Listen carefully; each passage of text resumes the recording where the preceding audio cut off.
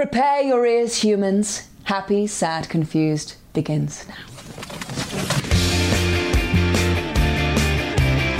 Today on Happy, Sad, Confused, a wild live taping of Happy, Sad, Confused with the one and only Jeff Goldblum. Hey guys, Josh Horowitz here with another edition of Happy, Sad, Confused, and yes, another live taping in New York City that we recorded for your benefit. If you couldn't be there in person, and I know many of you obviously can't for various reasons, we couldn't deny you the madness, the genius of the one and only Jeff Goldblum, currently starring in the ginormous hit. Of course it's a ginormous hit. It's a Jurassic Park movie. It's a Jurassic World movie. Jurassic World Dominion, now in theaters. It features the return of Jeff and Sam Neill and Laura Dern, as well as the new cast. And it's packing them in, so check it out. More on Jeff in a second, but first I want to talk about our next live event coming up very soon. We've been doing a bunch of these lately, and our next one is on tap for next week in New York City with Evan Rachel Wood, star of Westworld. The new season of Westworld is about to drop. We're going to talk about that, but we're also going to talk about anything and everything about Evan's remarkable career from 13 to Across the Universe. True Blood, so much to catch up on with Evan. She's always a delight, so talented. So, June 22nd in New York City at the 92nd Street Y, 7:30 p.m. All the information in the show notes. Get your tickets now. I believe there will be a virtual option if you can't be there in person. And yeah, as always, I hope to see some of you guys there. All right, let's talk about today's show, which, as I said, it features Jeff Goldblum, who, of course, has been on the podcast a couple times before, and there's just nobody like him. I mean, I'm talking about, yes, the affectation, the unique vocal mannerisms, but also that brilliant mind that darts and weaves and is just a joy to try to keep up with. I always feel like it's a bit of a roller coaster in the best possible way to hang with Jeff, and this evening may have taken the cake. This is a long episode. This is, I think, almost like an hour and 15, an hour and 20 minutes, something like that. We just kept talking. And a lot of it, as you'll hear, is real free association about movies, and movies that Jeff loves and movies that I love. He came prepared with a super long list of movies that he watched growing up in Pittsburgh with his sister. He came prepared with his comfort movie and 2+ pages of handwritten notes about the comfort movie. I mean, Jeff Goldblum gets a gold star, gets an A in my book for prep. Did more prep than I did. We talk about Jurassic Park, the original, what he brought to that role of Ian Malcolm and how he created it, both from the page and from his own interpretation. And of course we talk about him, again, reteaming with his old friends Sam Neill and Laura Dern in the new film Jurassic World Dominion. But there's just so much in this episode. There's a ton about all the great roles in his career. There's a ton about the movies he loves. There's a ton about his approach to acting. I don't even know what to say. We talk about his drug use. That makes it sound illicit and rampant. No, he talks about a couple times that he did acid 40 years ago. So don't worry. Don't cancel Jeff Goldblum for dropping acid 45 years ago. But this was such a delight, and it was really fun to share it with a New York City crowd. And it's always fun to do these events in conjunction with 92Y, who are awesome to work with. And I'm so thrilled that we get to share it with you guys. I'm trying to think if there's anything that's not going to translate in audio form. I mean, there's the usual references. Jeff is a very tangible, in-the-moment person who will reference things around him. So yeah, he'll reference the flowers on the table, etc. But I think you'll get it. And if you want to watch it, by the way, you have that option.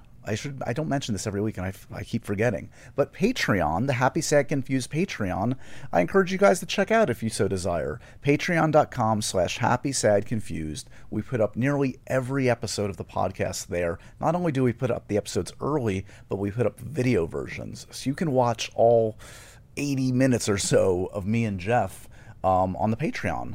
As well as literally probably 100 other or 100 other video versions of the podcast there right now, and we add every single week. And we add game nights, we're doing these episodes of A Second Look. We just posted, oh, by the way, I haven't mentioned that. We put up our episode of A Second Look featuring Loki star Tom Hiddleston and writer Michael Waldron and director Kate Herron, and that was a blast. That just went up a few days ago. That's a deep dive into a bunch of scenes that we love from the Loki series. That's on exclusively on the Patreon. You can check that out. An embarrassment of riches, guys. Let's see, what else to mention? I'll tease this. We got a chance, and by we I mean me, I got a chance to catch up with Chris Evans. Yeah, big time Chris Evans. Talking about his new wonderful Pixar film, Lightyear. That's an MTV News interview I did for them. That's going to be out there, I believe, the end of this week, this Friday, just in time for the release of Lightyear. I'll put that out there on my social media as always, but it was a real fun one. I was so thrilled. It's been a while since I had a one-on-one with Chris, and he was great. We touched on a lot of things, so look forward to that one. And just not much else to say except to say, like, we are in such a groove, guys, on the podcast. I'm so thrilled. Not only the live episodes, but, we had Gary Oldman last week. I've got another legendary actor I've always wanted on the podcast that has been taped. That's coming up very soon. Mentioned Evan Rachel Wood. There's a lot of really cool folks coming up on the podcast, and I'm just so thrilled that you guys are here with me on this adventure through the podcast landscape. Remember to review, rate, and subscribe to Happy, Sad, Confused. Spread the good word. Check out the Patreon, patreon.com/happysadconfused. Decide if that's for you. And let's get to the main event, because like I said, this is a long, juicy one with, yes, the one and only Mr. Jeff Goldblum. He's a man of many talents. He is a fine actor. He's a human meme generator. He is the star of Jurassic World Dominion. Please give a New York welcome to Mr. Jeff Goldblum.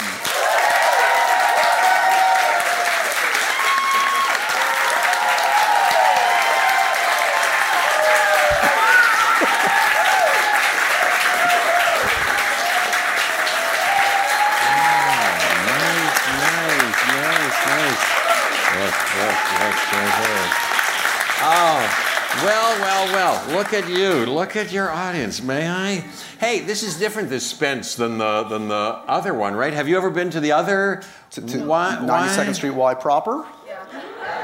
Yeah, it was different, wasn't it? It was kind of a bigger space? A bit of a bigger space. Look, we're intimate. We want to get up close and personal with you today, Jeff. We must. We're going to go around the room. Over each person here, we're going to get to know tonight. I hope so. I hope so. Are they going to ask questions, may I ask? Yes, we're going to take some of your questions towards the end of the evening. So. That's kind of my favorite part, although I want to... Wow. No, this is nothing against you.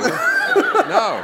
Hey, and look at this arrangement. Yeah, I put that together for you. Do you what like have you it? done? Yeah. I love. You ever see, that you go on these things like, some of those daytime talk shows, and they have plastic or silk flowers. Nope.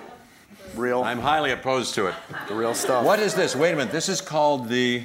hey, that smells good. That's aromatic. Yeah, this is going to go well for the podcast listeners, those listening to you smell a flower. What kind? Well, let's say to the... Can anybody identify that flower? Well, that's obviously a peony.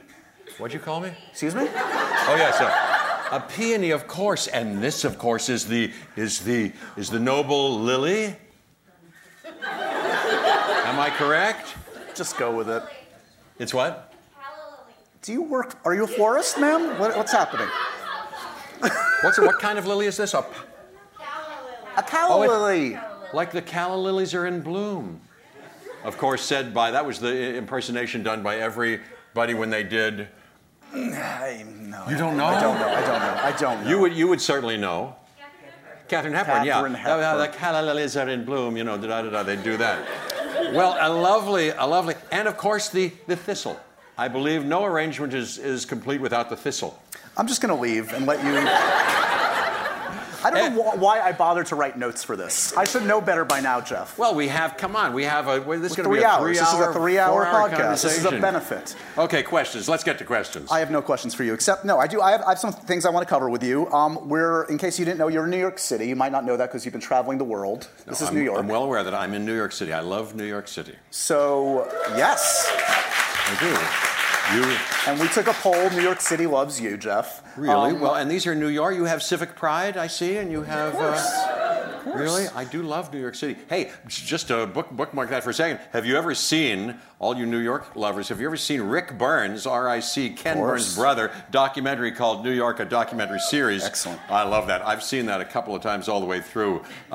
You know, even the score gets me. Da da da da, bum bum gang gong, bum gong gang gong gong gong. It kind of quotes musically the Gershwin thing, Sure. but it kills me. I'm in tears during that whole thing. I love that. I'm just going to keep going. Approximately 49 years ago, by my count. 49? I think 49. You made your film debut shooting a film right here in New York City, just across the park.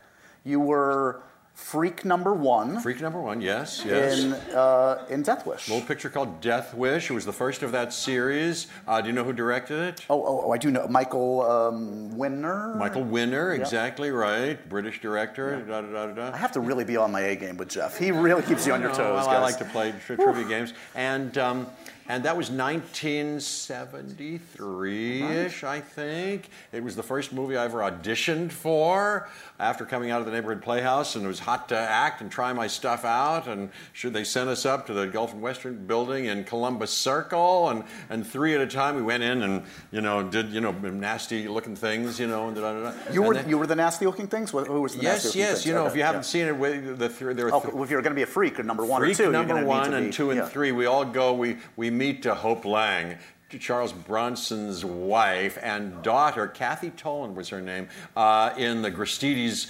supermarket, and put a bead on it, and then follow them home to their Upper East Side apartment, and then say, "Groceries, ma'am," and get into the apartment, do very bad things to them, which causes Bronson to go off on that spree. Never finds us, but he goes off and starts looking for bad guys all over. He doesn't like crime in New York. And that was in the 70s during the Manhattan, as you know, Gerald Ford drop dead New York period, and it was a different town. Was New York always the goal?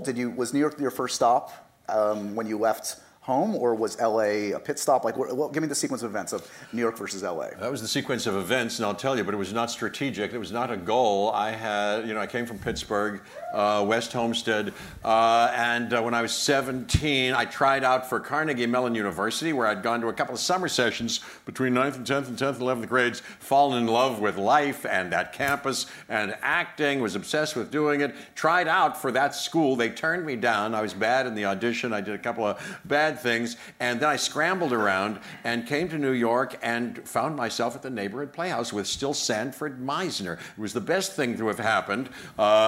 And then I found my parents got me in, and my mom came and set me up in this apartment on East 57th near the neighborhood playhouse. Went to that school, et cetera, et cetera. During that summer between the first and second years, I fell into the Delacorte Theater production of Two Gentlemen of Verona with Raul Julia. Galt McDermott had done the music, who had done Hair, of course, and John Guare adapted the Shakespeare for the play. It was the biggest hit that the Shakespeare Festival had ever had. Joe Papp was still around in those days, and it was very good. And then I started the second year of the Playhouse, and then went to Broadway with it at the St. James Theater. And the rest is not historical, but trivial and No, it is historic. and boring. And was the goal to pursue film? Was that the ultimate goal, or right, was that's the question. So I didn't have. So I was just taking one step at a time and one day at a time, and that was the thing. So I had no goal. The goal was could I possibly pursue this thing or find myself into a school and then by fluke into a production? Let's see what happens. I had a belly full of inflammation. Oh no. Or some malady of that kind. I'd gotten the bug, and that's what led me from one thing to another. So one thing led to another. Yeah. No, but when I first thought of being an actor, I think it's because my parents took me to see theater. That's true. And I was like, and I was very jazzed up about it. And what are they doing? And who are those people? And I got to do something like that. I was kind of stage struck. But at the same time, I was watching some movies, which we'll go into, maybe. I have He's a come list. with preparation. I have a list more than of me. all the movies that I saw when I was a kid in a movie theater. because I'm telling people to go see this Jurassic movie in movie theaters. So I started to think about what are the first movies I saw. And I had very big experiences with interesting movies that you may be interested in hearing about or not. When I was little. Let's go right to it. Look, you put in the effort. We don't want to run out of time. I put in the talking effort. About flowers. And by the way, here's tonight. some gum if we want to chew during this thing. We'll pass it I always around. find that that is fine. I stole it from Jimmy Fallon. Wow. This was in the, not from him personally, but it was in the green room. I think they mean you to help yourself. Take anything that's not nailed down. To a pack basically. of gum. Yeah. Come on. Yeah. Okay. You can take the flowers with you tonight. But I do. Thank you. Yeah. Yeah. But I do love gum. I'm a serial chewer. If given half a chance, I'll go one, put it away, next one, till the whole pack is gone. This is like a serial killer's handwriting right here. I'm seeing the handwritten notes. This is to our other topic that you encouraged me to also include in that, and I'll tell you what I did in order to make these notes, but I didn't try to rewrite them prettily or, I just kind of put them where they... so these are films you saw growing up that made an impact. Yes. I have two different categories. One is the ones that I saw at the Leona Theater with my sister Pam. Yes. And that was very young, although the other ones are some young too, but that was very young, but those are the ones we went by ourselves. They put us off, 25 cents or whatever it was to see a double bill or a single bill every couple of weeks at the Leona. Beautiful theater with 3 balconies, a candy box of a theater, and we would see the first run of, now let's go through some of these. Well, this made a big impression on me. Absent-Minded Professor. Would you know what that is? Of course, Fred McMurray. McMurray, Flubber, that flying car, Model T. I thought that was great. And then, of course, Fred McMurray, which I think is on this list, too, In the Apartment, playing Jeff Sheldrake. Ooh, I love that movie.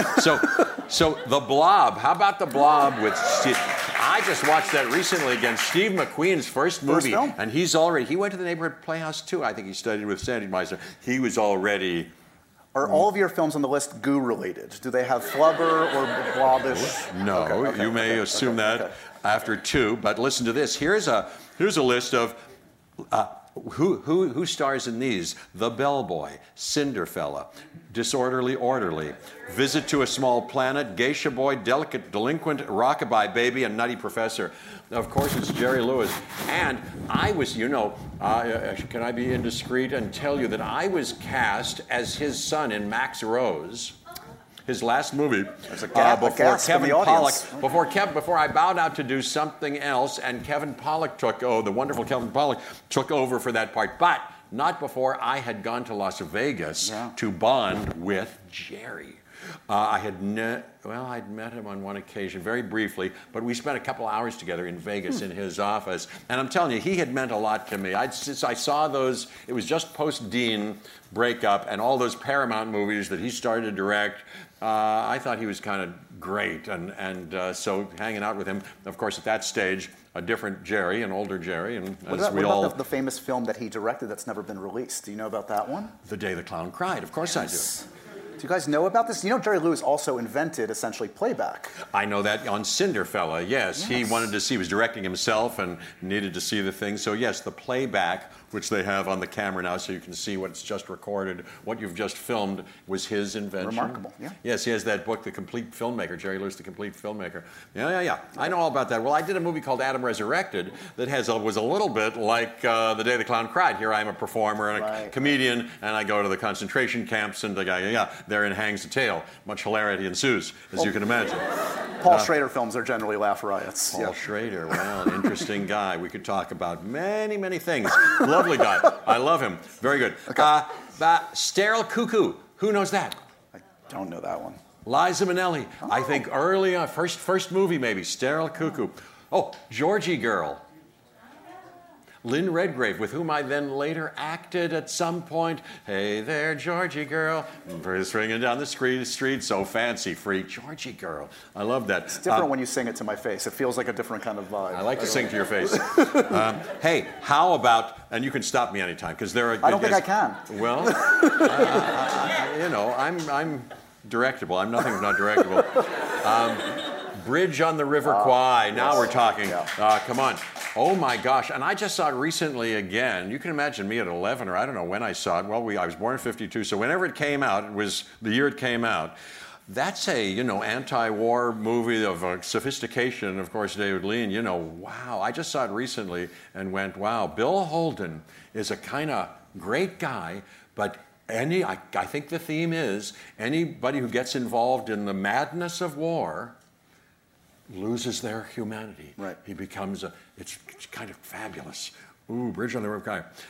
How about this? The Man Who Shot Liberty Valance. Wow. Geez, I love that. Lee Marvin, and that was good.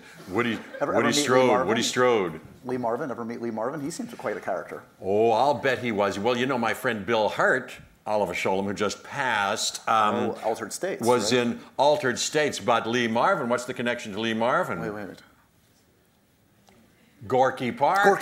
Gorky Park. And so I knew it. Bill had some stories about Lee Marvin after that a little bit, as I remember. But Lee Marvin, no, I never met him. But Point Break, I sure like. I like Cat Ballou. Oh, I didn't put this on the list. Our family saw, I'm doing this now. I'm going, that reminds me of another. I didn't put on the list. Cat Ballou. We saw in a theater. Do you know that movie? Jane Fonda.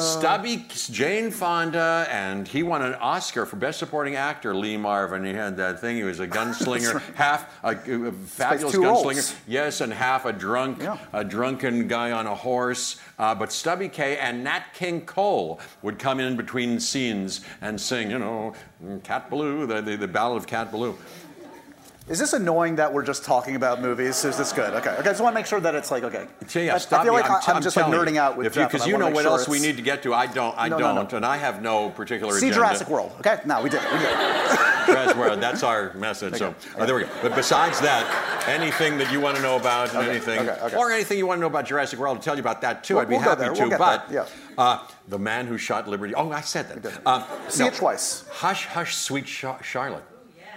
Well, it was the subject of the making of. The making of was the subject of that recent, what's his name, who did the nice series depicting the two ladies, Joan Crawford and Betty Davis, played by... in the recent series? Susan Sarandon and... Susan Sarandon and... Thank you, Jessica Lange. And Jessica Lange. I thought they were cool. And who's that director who does those...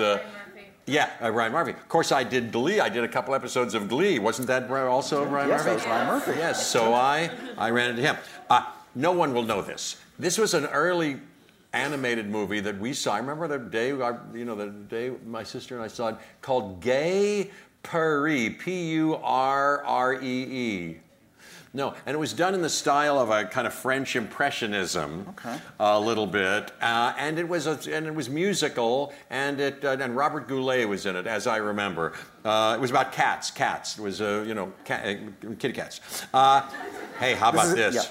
No, go ahead. Yeah, unless you have any questions, Bob Goulet. Yeah. We're gonna do a companion podcast parsing out what all of this means afterwards. Hey, what was that show that Robert Smigel, who I love doing, especially in the Unsolved Comic Dog, Triumph, did, where the pets? What was the name of that show? TV, not Funhouse, but it was a series where real dogs and animals and chickens would co-act with co-star with puppets, and people like Robert Goulet on one episode would come into it. It's kind of hilarious. We took mushrooms backstage right before this, so that's going to explain a lot. Everybody's taking those mushrooms these days. Have you ever taken? I've never taken a real illicit drug, Jeff. Are you surprised to hear that? I know. No. What would you recommend? Do you think in my? I'm not a guide, a shaman guide. What do you have on you right now? I don't have anything, and I'm straight as an arrow these last few decades. But when I was here during that same period in the year 1971, so I was in Two Gents, I experimented with 3 times with a little group of friends. Mescaline. So we took mescaline a few times, and then we took acid. Then we took acid in Brooklyn Heights once. Wow. That was something, I'll tell you. Now we're getting to the good stuff. I took it, and I was playing a conga drum. I went, nothing, I don't feel anything, nothing's happening. They put that record on the the photograph by the Rolling Stones, "Gimme Shelter." Sure. So it's just a kiss away, and I was playing the congas. By the time that song ended.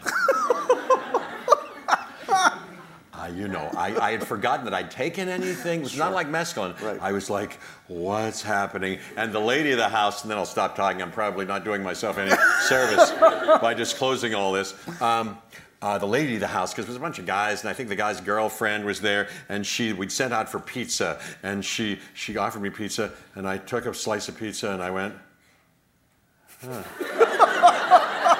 I watched it drop on the shag carpet, and she was like, oh, and I saw her dismay, and I was like, oh no.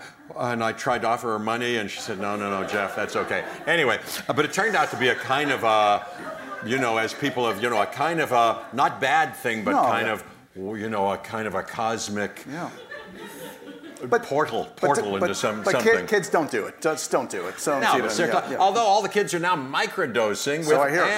And with the kind of blessing of many new types saying, this is a therapy or a portal into something, and anyway, I know nothing about it. I haven't done it, nor do I these days. My sister, even when I go, I'm wild, and I kind of don't. As you can see, I'm plenty freewheeling. You don't need anything. Yeah, you're good. I'm open. Yeah. I'm okay. I feel like this entire event could be part of the mescaline-inspired trip from 40 years ago that you had. It may be, yeah. I may open my eyes and go, wow. Did I dream that 30 years, that 40 years? Maybe. In any case, okay, I'll continue before I discredit myself more. It's too late. See Jurassic World, by the way, guys. Yes, Dominion. yes. Yeah. Let's see. Yes. Dr. No, From Russia with Love and Goldfinger. Happened right at the time that I needed to see it. I was crazy about Sean Connery and those movies. You could have been a good Bond villain. What had they ever come calling? I thought you were going to say James Bond. Well, they've never cast an American as Bond, have they? No, there's never been an American. Listen to this, as I go through, the first Jimmy Bond that was depicted in a kind of a TV, live drama, Barry... Oh, I just forgot who it was. Who? Barry Nelson. Really? Was played by Barry Nelson, an American Jimmy Bond, and And then they went looking around and they cast Sean Connery in this movie version. That's how the story goes. That's right, thank you, Barry Nelson. Yes.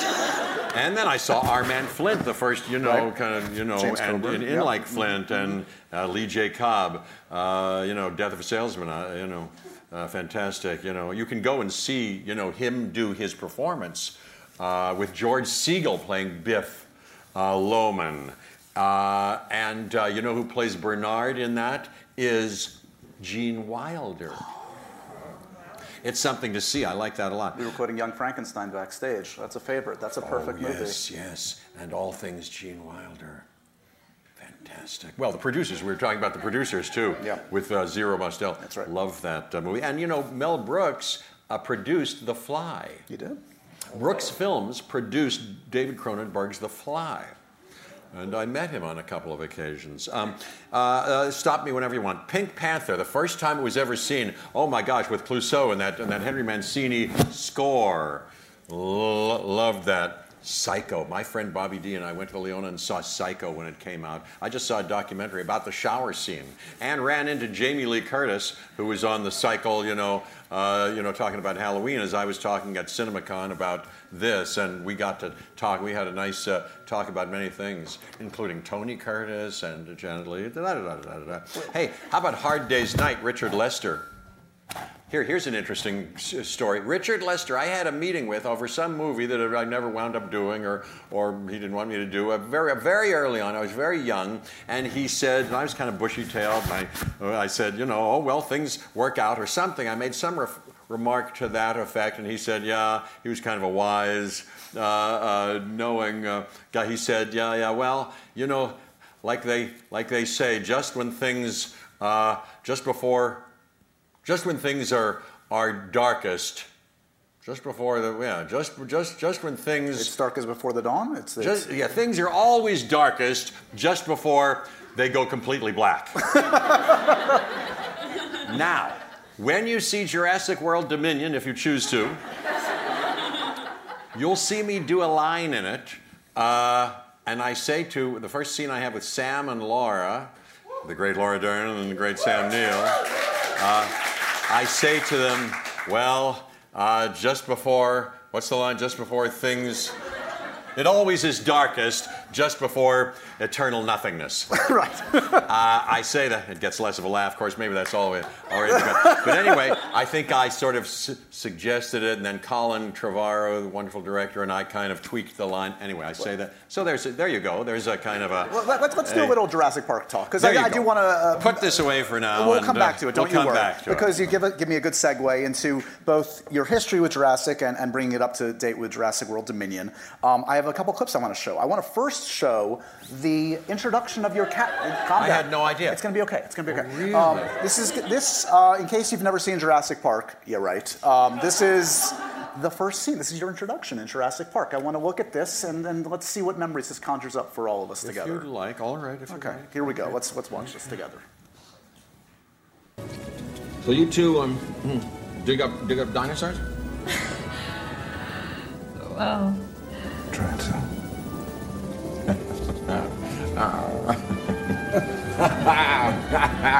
You'll have to get used to Dr. Malcolm. He suffers from a deplorable excess of personality, especially for a mathematician. Chaotician, actually.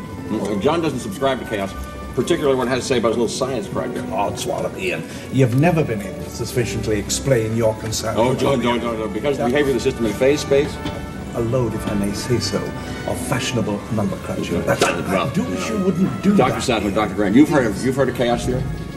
no. No? Nonlinear equations? Strange attractors. Dr. Sadler, I refuse to believe that you aren't familiar with the concept of attraction. I bring scientists, you bring a rock star. There it is.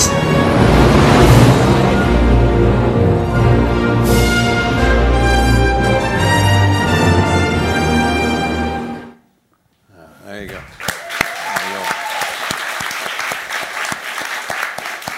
Well, you want to go first? I'll go. Well, here's my question. How much of that is on the page? But I'm talking about wardrobe, I'm talking about mannerisms, I'm talking about the flirtation not only with Dr. Sattler, but Dr. Hammond. You're squeezing his leg, there's clearly a history.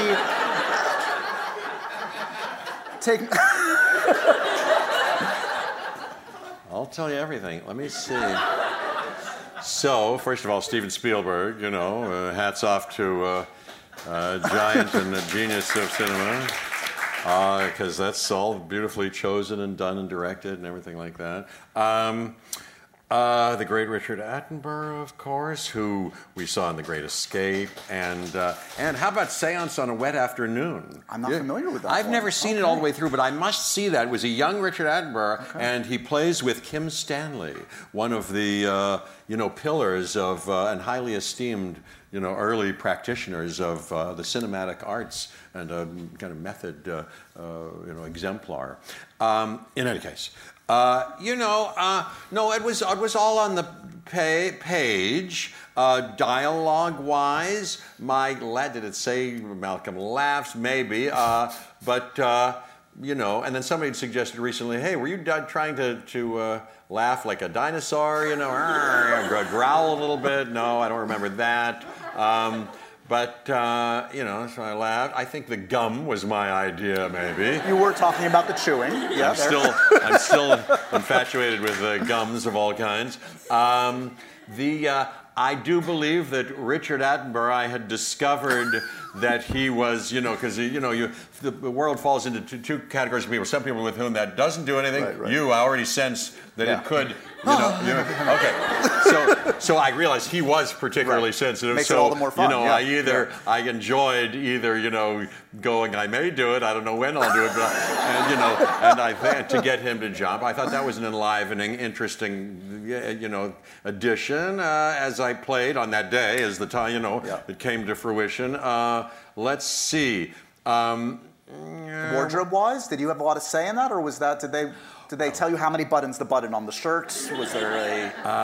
As I remember, here's what happens 30 years ago, but I think, I'm nothing if not conscientious, so I started to work on the innards of the character and also from the outside in, and so it interests me, even then, how I might outfit this character. Maybe if you go back to the book, maybe something was written or in the script that he's in black or something. I don't know, or he has a leather jacket. I'm not sure that that's the case. Maybe it describes something, but certainly not the full thing. And I went shopping. And talked to the person at Universal, because Stephen, I'd met him when I got hired, but then he was gone, away, and I was in touch with a Universal costume person, but I went there and said, look what I've got. I think this might be it. Look at this jacket I bought, and look at these pants that I got, and look at these shoes that I got, and look at this little thing that I'm wearing, this turquoise thing, and look, I got a turquoise ring, and I think I did the whole thing, and then I got a watch that I showed them, and I think it all, and here's the shirt. I think I purchased, without any disrespect to the wonderful costumier, whom I'm sure we could find on the credits, and a person of, I'm sure, great no, I think without trying to take credit or anything away from anybody, I do believe I supplied that, and then I think he took Polaroids or whatever we did in those days and sent them to Mr. Spielberg, and we got a thumbs up. And then I went on the set on the day when we met him there in Hawaii, and I think he went, yeah, that's right, or something like that. Amazing. But on this one again, Joanna Johnston was fantastic, but I once again was a little proactive with her blessing and collaboration, and for instance got this watch, which I wear in the movie, which I had done. It's black, matte black. It's one of a kind. It's got the Jurassic logo there, which I thought Ian Malcolm could have had. But by that time that logo exists in that world, and my initials IM, Ian Malcolm, are on the face of that, and it's worn by scientists. It's the Milgauss. It's the Rolex Milgauss, who from what I understand, is used by scientists when they don't want to upset the electronics around them, and vice versa. So I will trade you this lovely vase of flowers for that watch tonight. We have a special treat for the audience. We have a clip that I don't think has been seen yet. This is your introduction with your old buddies, Sam Neill and Laura Dern, in the new film. This is a clip from Jurassic World Dominion, getting the gang back together. Should we see this? Yes. So you have no choice in the matter, so you might as well say yes. All right. Here we go. Let's take a look.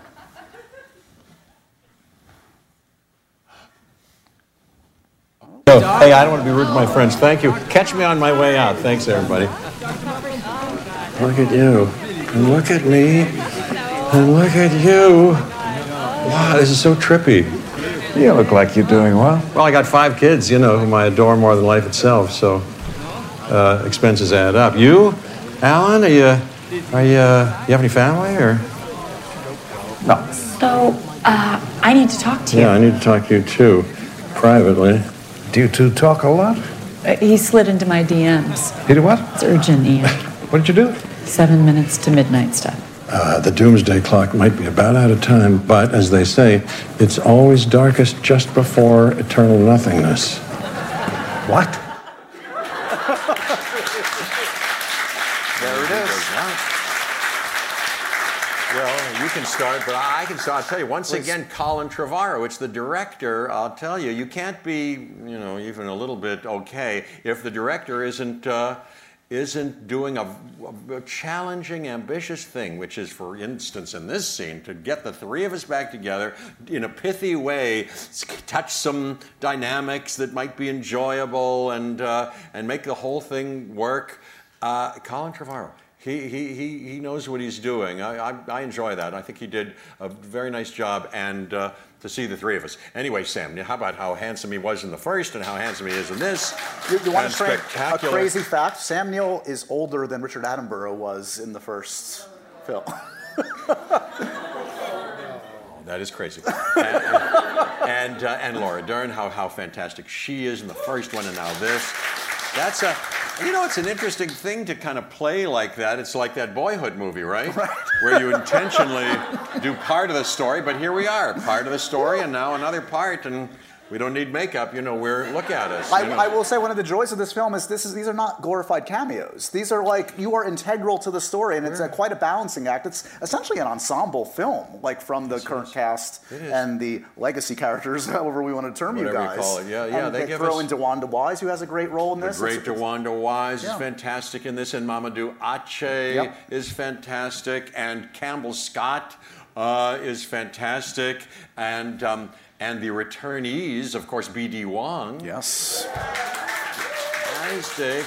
And rounding out his character arc, and Isabella Sermon, who's the daughter and who has a very interesting thing. She's wonderful in it. And Omar Sy, if you know, how wonderful he is. And then, of course, Deachin Lockman, who I enjoyed so much in that Severance series that I just saw. Yeah. Oh, I dug that thing, and she's terrific in it. And Daniela Pineda and Justice Smith to round out the crowd. It's a nice cast. And he is, I think he did a neat thing to write something that includes us all, that gives us something logically to do, that is balanced, that is satisfying in terms of how it closes out the stories of now these 6 movies.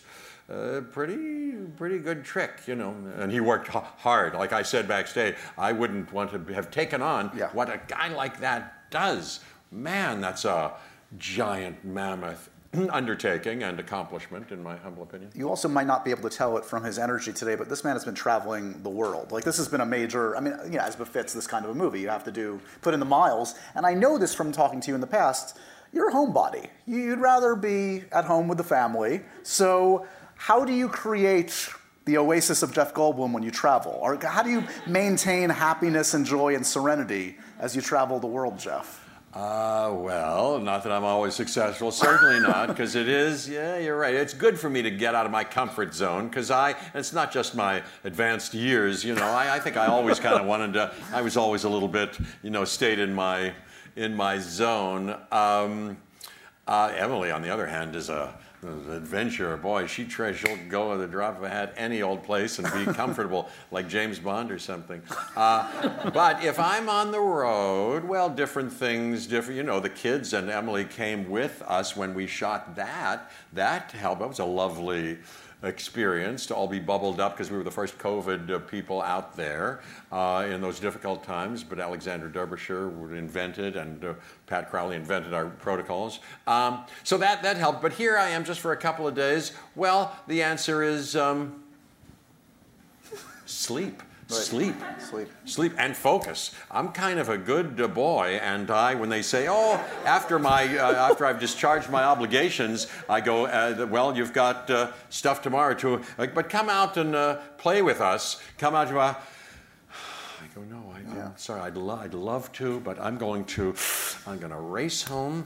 I'm going to do my microdose ablutions. Mescaline and just go straight to bed. No, I'm going to get some room service, and then I'm going to try to sleep, even though it's 3 hours earlier, really my time. I'm going to try to make myself sleep and then get a night's sleep. And then I had a couple of breaks today after I got a sort of adequate night's sleep, and I took a couple of naps. Nothing wrong with it. That's how I.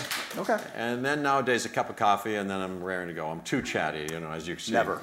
As you can tell, Jeff knows more about film than most human beings, short of Martin Scorsese and I don't even know who, Quentin Tarantino. Quentin Tarantino. Yeah. I like to listen to him. I just listened to a almost 4-hour podcast with him and Eli Roth talking about horror movies, which I loved no end. I eat that stuff up. So let's see how well you know your own IMDb. I'm going to name a character name. I'm not putting you on the spot, but I'm curious if you. Okay, so I like games of all kinds.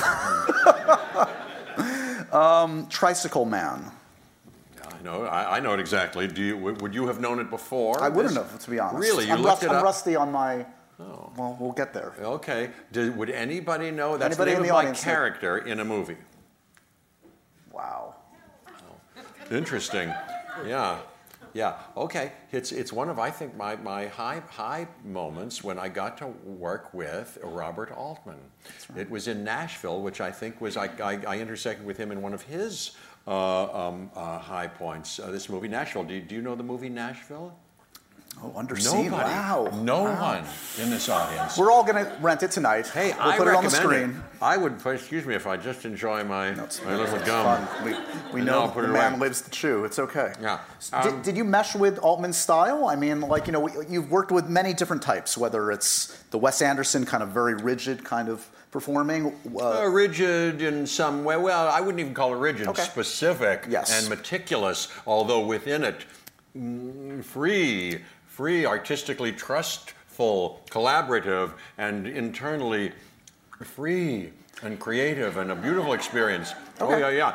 Even though there are demands. Yes. Oh, Jeff, I want you just symmetrically right there, not there. Let's do another one. Just get right there, and don't change the "the" to "and." I know just what we want to do here, and so But then you do several takes, and he gets it right. So it's a very beautiful little playtime. It's hard, guys, up here. I've got an excess of personality. No, that's it's my perfect. problem. It's perfect. But that's not Altman, the way you described Wes. No, Altman has another. Although Wes Anderson, I believe, kind of loves many things about Altman and creates shooting experiences that are not unlike the communal, wonderful experience that was Altman's. He also goes to exotic places or interesting places and has the cream of the crop actors and crew around him, and considers the shooting of the movie as important as the result. He goes, and that's why he invited everybody to dailies every night. Right. And it would be a kind of a party, because look, he says, this is our movie. Once we'll make it into something good, but this is our work. Let's enjoy our work, because all of it's going to disappear someday, the final product and all of this. So this is what we're doing. We're kind of making up a reason to be together and to play together, and with something that gives us passion.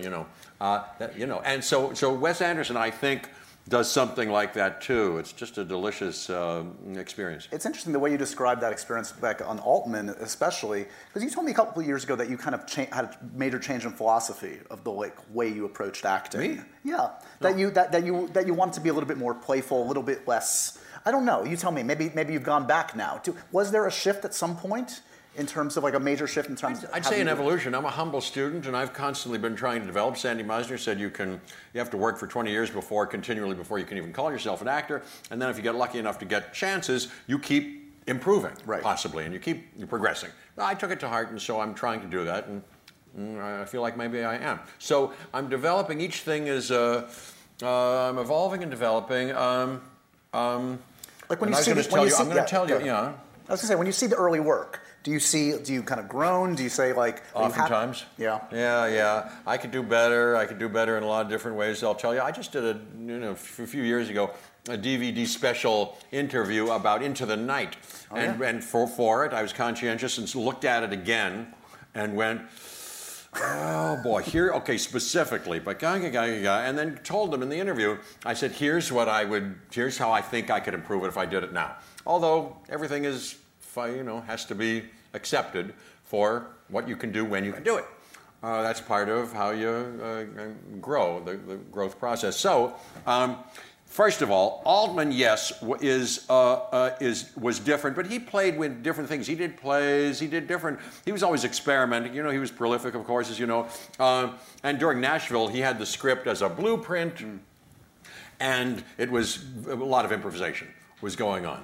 And kind of, he was somebody not like Hitchcock or somebody, a painter. He was painterly, who would kind of work the whole thing out and then render it. He was like, let's see the canvas, here are the things, let's start putting paint on and see what happens, and you're the actors, let me see what I'm going to photograph, you tell me, very like that, but really, really artful and just great and educational, and I loved it. It kind of gave me an education early on about a lot of things. How I've developed is just maybe in a few different ways, but let's just talk about for a second the fact that, I can hold my head up. I not only took some classes and exposed myself to Lee Strasberg, took a Stella Adler course, Harold Klerman I heard, and so I know about method, I know what you're after, and then I taught for a couple of decades. So from the inside out, I believe I know what they're after and how to make use of yourself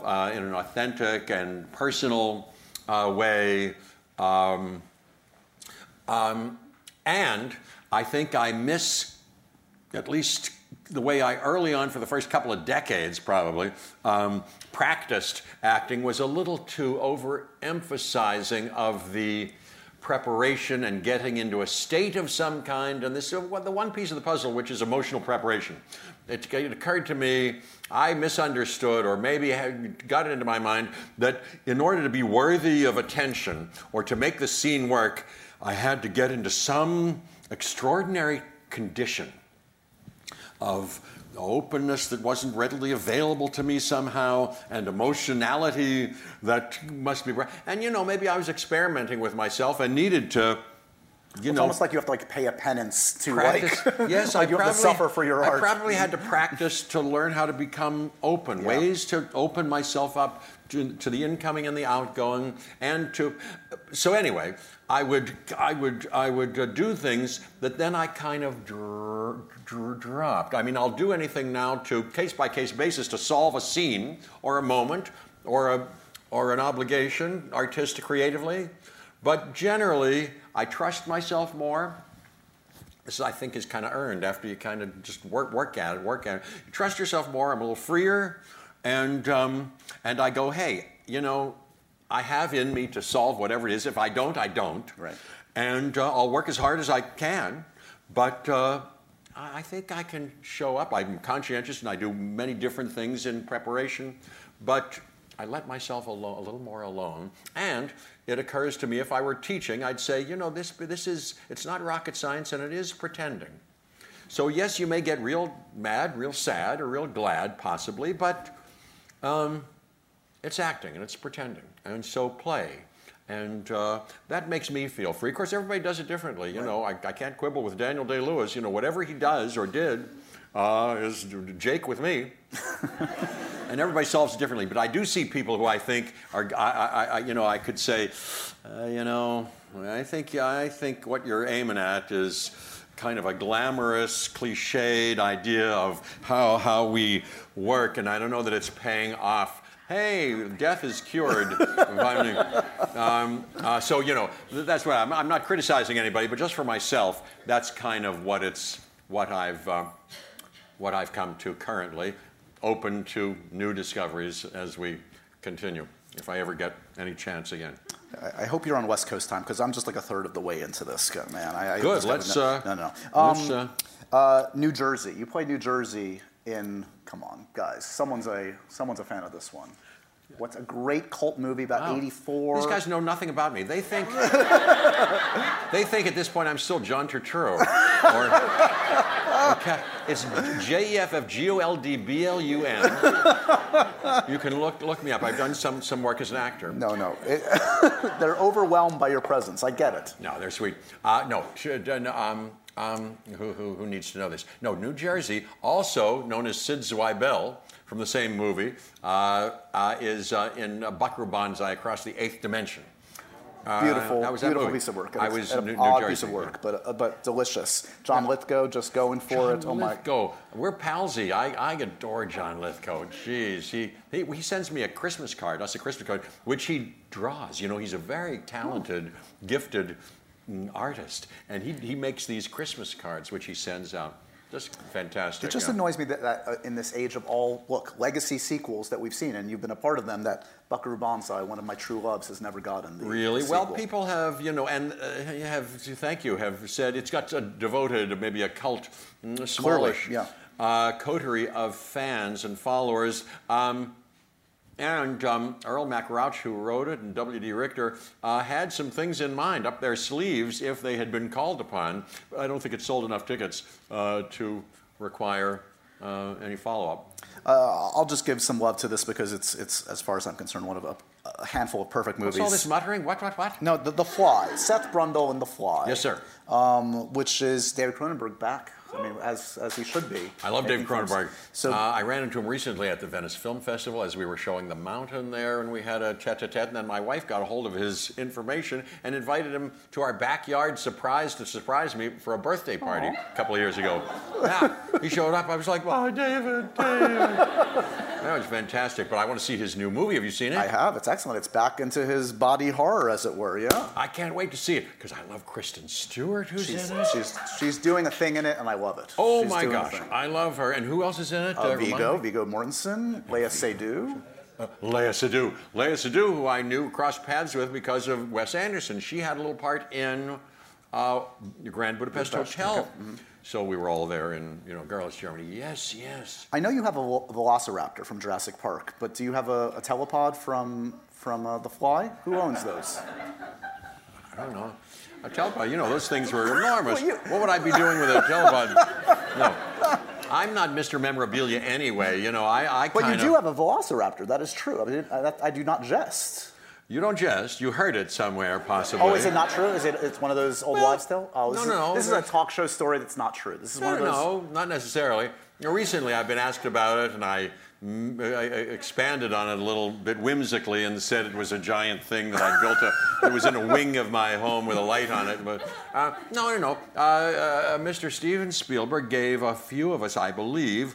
It was a kind of bread box version of a glass or plastic case with a beautifully, Stan Winston, the Oscar-winning maker of those animatronics, yes, I think rendered a Velociraptor, and it's there. Oh, yes. You lost it, is what you're saying. You can't find it, and you're feeling guilty. Oh, no. I cherish it. If my house were burning to the ground, I would race in and get that wine item. That's the only thing. I run out with that Velociraptor. Oh, yes. It's quite an image. Yes. I know this crowd has seen some of your recent work in... I doubt it. Based on their testing so far. Yeah. Thor Ragnarok, anybody? There you go. You're too kind. Hey, what line is this? I was going to say to them, can you prove it to me? What's that from? It's a line from a movie. Come on. We've just done nothing but disappoint you tonight, Jeff. It's about a creepy moment in Raging Bull. Oh, okay. When Jake LaMotta says, how old is she? Well, she's 18. Can you prove it to me? Creepy. But Scorsese, I love. Hey, I love that King of Comedy movie. Oh, so good. I love that. Speaking of Jerry Lewis, hey. I have no segue back, but Thor Ragnarok. Grandmaster. Yes. What can I tell you? Why have we not seen more of Grandmaster? Everyone's getting a Disney Plus show. Where is your Disney Plus show about the Grandmaster? About me. Maybe I used up my Disney Plus with The World According to Jeff Goldblum. I got there's that. 22 episodes of that. Well, thank you so much. Well, Taika, that may stand as a singular. No. I think we may stand pat, with what we offered of the Grandmaster in Ragnarok. In Ragnarok, you know who I just heard from? I hate to brag or name drop. No, why stop now? From Thor Ragnarok. You want me to just list the cast of Thor Ragnarok? Chris Hemsworth. Tessa Thompson. What am I doing? What's happening? Anybody can throw out a name. I shouldn't. This is indiscreet of me. What? Tom Hiddleston? No, Taika I'm in touch with, and I adore him, and we had a great time on that, and I can tell you about him, but no, one of the actors. Tom Hiddleston. I love Tom Hiddleston. No. He was very good, by the way, with trivia games on the set. We had no end of fun. Who? Anthony Hopkins? Sir Anthony Hopkins. Oh, I wish, Sir Anthony Hopkins. Yeah, I'd love to talk to him. I adore Anthony Hopkins. Who? Tessa. Kate Blanchett.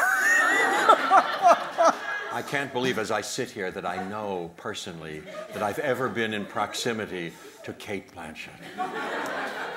And today we were in touch, and she said, hey, can you make there's a friend of mine who you know a little bit, and it's our birthday. Can you make a video? So at the Jimmy Fallon show, I said, hey, put my David Cox, who's there, who fixes up my hair so beautifully, and all these presentations is my videographer. And I said, happy birthday, blah blah blah. So I'm just bragging. But don't you love Kate Blanchett? Oh, Come the on. best. Oh my God. I saw her on stage here at BAM doing Blanche Dubois. That was the best. I've seen several versions of that, but boy, that's the best Blanche Dubois I ever saw. We have some audience questions. Before we get to that, this is something I've always been curious about. In other countries, when they dub Jeff Goldblum parts, do they sound like you? Do they hire an actor that has the affectation of Goldblum, or is there one guy that does Goldblum in France and I Spain? think that's what happens, and I kind of don't avail myself. I mean, with no disrespect, and I'm sure they're very good. And from what I heard, we were in Mexico City, and then we went to London, then we went to Cologne, Germany.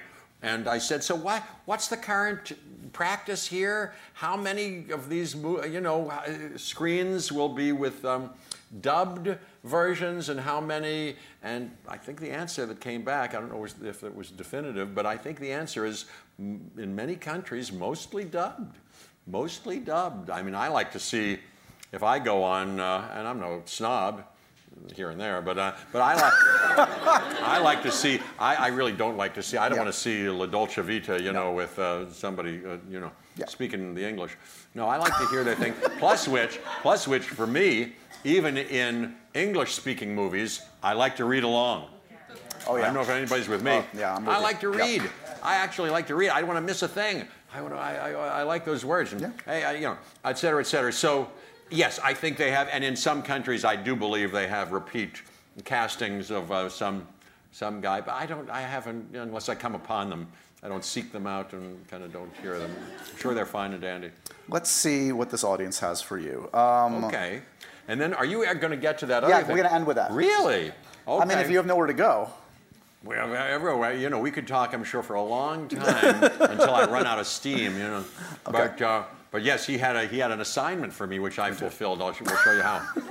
Would you rather fight a chicken every time you get into a car, or fight a lion once a year?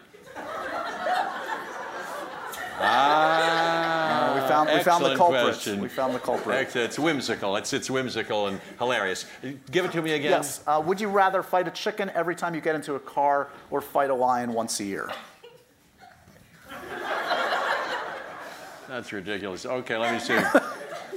Every time I get into a car, I have to fight a chicken. I certainly would. These are two, the lesser of two evils, I believe. This is the file. A heading. I certainly wouldn't want that. But I would forgo the automobile. I'd find another way, Come on, Jeff, walk or get on a bicycle. So I would avoid the chicken. So that's my answer to that. So that might be a good kind of lemons into lemonade, unless I was going to take a big trip, and then I don't know what I'd do. The lion business, oh, come on. No, we don't want that. If Jurassic Park teaches us anything, it's that human beings have even though we've seen it in circuses, and Clyde Beatty, I believe was a famous name, who went, look what we humans can do, and the lions will do our bidding. As we learned from Grizzly Man, directed by Werner Herzog. Or I believe Siegfried and Roy, finally. We must coexist peacefully. And if they're not meant to, if what they do is they eat us, sure, or kill us, stay away. Let them have their own space. So I would not pick that. So I'm picking the chicken, which I would avoid and walk and ride the bicycle. Wow. Okay. Well, it's thorough and well and thoughtful answer. This comes from, we've already made the acquaintance of Natalie, our peony expert in the audience. If you could play another character in the Jurassic Park or Jurassic World franchise, who would it be and why? Well, of course, I wouldn't want to take a part away from anyone, and certainly I'm only right. What the heck is this? Oh, these are keep questions. on coming. That someone was storming the stage. Yep. And I'm, of course, I'm only, you know, I don't know, is acting becoming such that we can only really, should only rightfully play the parts that we're intended for. Sure. So I wouldn't want to take a part away from anybody else unless, well, you know, well, I suppose, in another version, of course, you can't get better than Richard Attenborough, but I suppose I'm coming into the age, as you said, probably older than Richard Attenborough was. You know, Sean, I might be cast as a different variation of an eccentric, kindly, but misguided entertainer, John Hammond. Yeah. Hey. Okay. Hey. Okay. Yes. Yeah. This is a little bit of like a dance monkey kind of a question, but Damp monkey. well, not dance. Dance monkey? Not dance. Dance monkey. Yeah. Meaning it's a request for you to perform for us. So it dance feels like monkey putting you on the dance. spot. Oh, yeah. But Karen does say I love you and says, Where's this Karen of whom you speak? Karen, hi Karen. Oh, Karen. Oh wow, front row Karen. Hello, Karen. Karen wants you to demonstrate the sound of a velociraptor.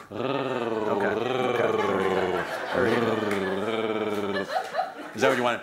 You wanted me to do that part. That's an unusual thing. Can anybody else do that? Conan O'Brien kind of taught me that, and I think he got it from Bob Hope. You don't go, it's not, it's with the back of your throat, which you must relax, and go. Should we all try to do it together? We can. Is anybody succeeding? Really? It feels good. Yeah. I believe it feels good. It's a bit of a massage, an auto massage. Our time is dwindling. Let's end with this. No, not then. I did ask you, I had an assignment for you. I asked you for a comfort movie.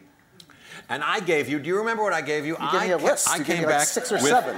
with lists, and I brought on the back of one of these.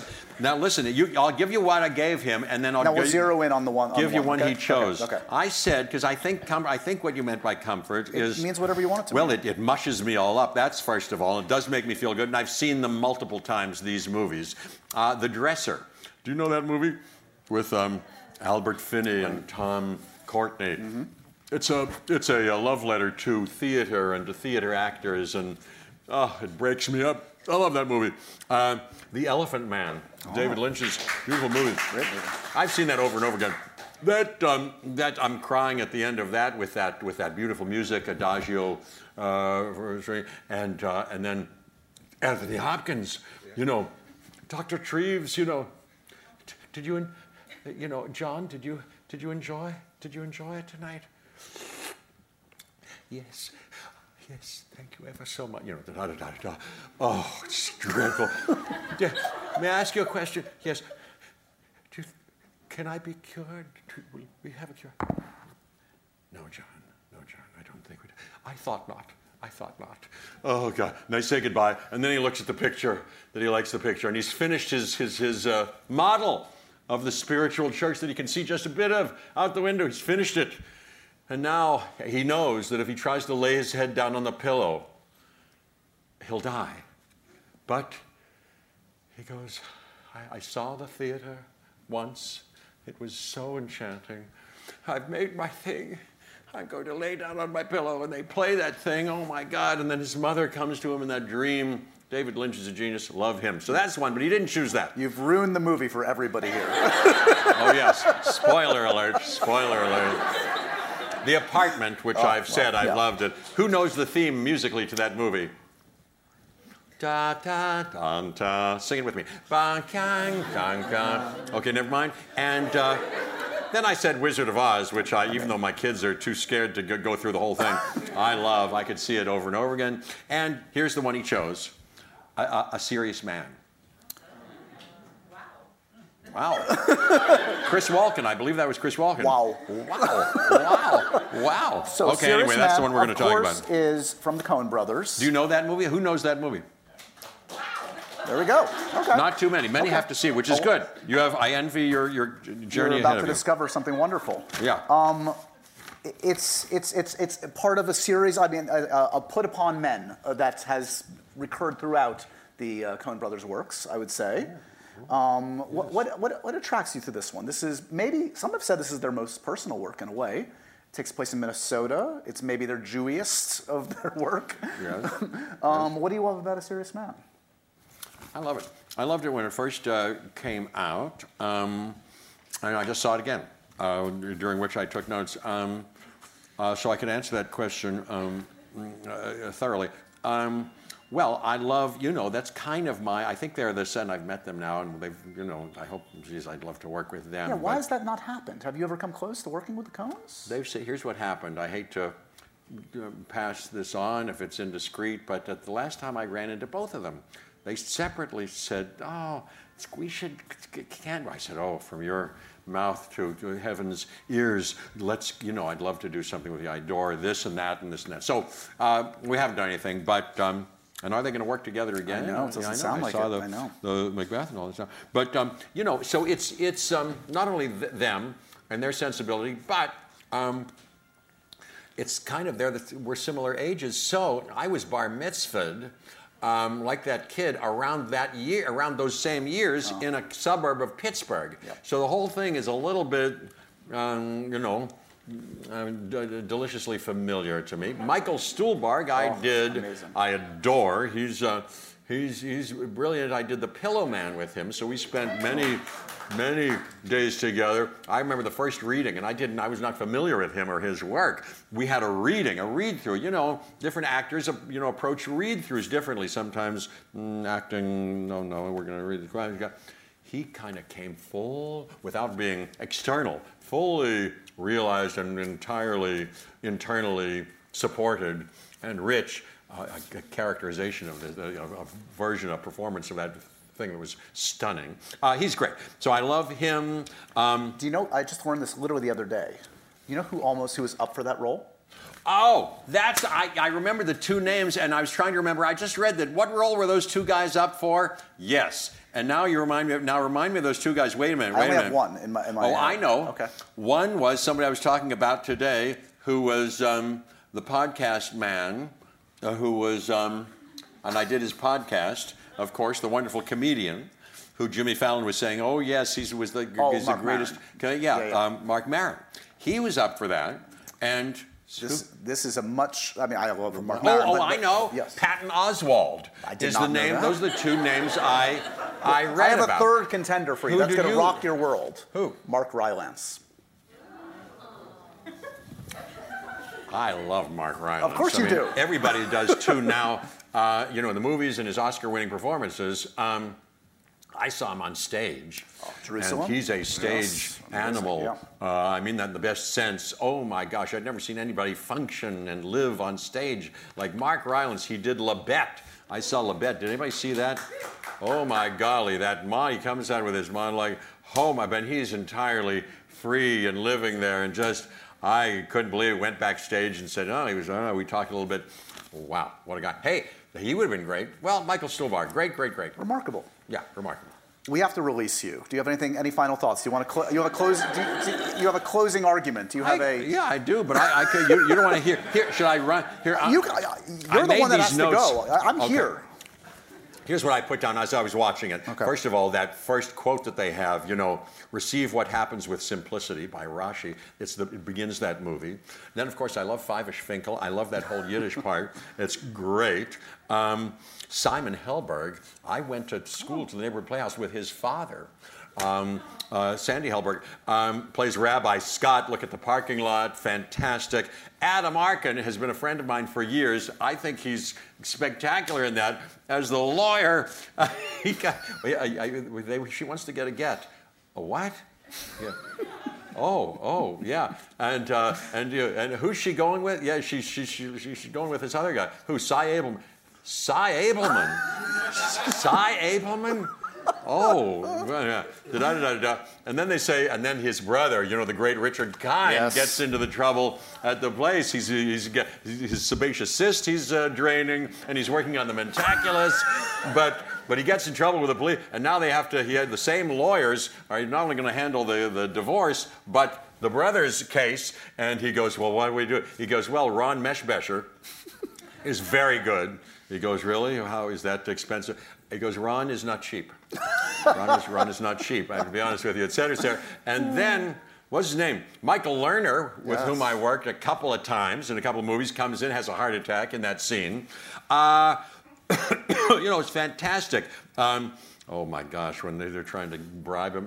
This is all spoiler alert if you haven't seen it. But if you have seen it, this is why I loved it. They're trying to bribe the grade and, oh my God, what a thing. And he's teaching physics and the mystery of the dead cat paradox and Cy Abelman by Fred Melvin. Spectacular. This is a wine. This is not a Mocha David, Larry. And he's hugging him. Oh my God, fantastic. Richard Kind, oh my God, on Curb Your Enthusiasm and all that stuff. But the production design, the score by, Carter Burwell. Yep. Mm-hmm. Fantastic. Roger Deakins shot it. This is a masterful work. This isn't a Mogan David. But I get the photographer. Actions have consequences. The theme of the movie, as appears in those Coen Brothers thing, are fantastic. And actions have consequences. It's a biblical, thing. And be a good boy finally. And if you do something, if you violate your integrity, and he finally takes the bribe to change the grade, immediately he's beset with a cancer notification, and the hurricane is going to come and destroy the town, possibly. So, what's going on? F Troop. He's trying to get Dad. Can you go up on top of the roof, where he gets that perspective? It's all about him getting another spiritual or physical perspective on the neighborhood and the what. Because we wanted F Troop is coming in fuzzy. Who is in F Troop? Forrest Larry Forrest Storch. Tucker, Wasn't Larry Storch, Ken Barry. I loved F Troop. It was right around my period. I was watching F Troop. That's a great song, Dem Milner's Traum. That is sung over and over, is haunting and fantastic. The neighbors, the deer hunting neighbors mowing the lawn. Oh my God, fantastic. Arlen, who comes in at the office, who's talking about tenure. Hilarious scenes, hilarious. You put more effort into this than I did. Look at your notes. I take an assignment seriously. Wow. Rabbi Nachner with the guy's teeth, the story about the guy's teeth. Fantastic. The Jolly Roger. He starts staying at the Jolly Roger. Santana Abraxas, the guy, he calls him, we were going to get you to pay this, because you, Santana Abraxas? He says, I didn't listen to Santana. I didn't order Santana Abraxas. No, I don't want Santana Abraxas. He's having a breakdown. Rabbi Marshak is finally, you should see Marshak.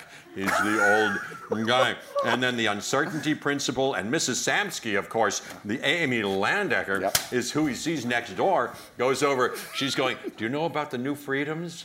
And she's, and he gets high and da-da-da-da. And that's when the cops show up. Oh, we have another page. Here we go. This is all. Right, so let me just discharge this as long as I did. The New Freedoms. Truth is well, now you're self-editing? Now? Huh? Yeah, I've already covered this. No, the song, the Jefferson Airplane, the airplane. And the Grace Slick, those lyrics, when the truth is found to be lies, and the hope within you dies. Great. Dark and great. Finally, be a good boy. The tornado. Roger Deakins. That's it. I want it. No. Oh yes. Yeah. Give it up. Well, that's all I want to do. I'm putting these back for another day. These I'm putting back for another day. I hope you guys have enjoyed this ride through Jeff Goldblum's brain for a few hours. Let's see.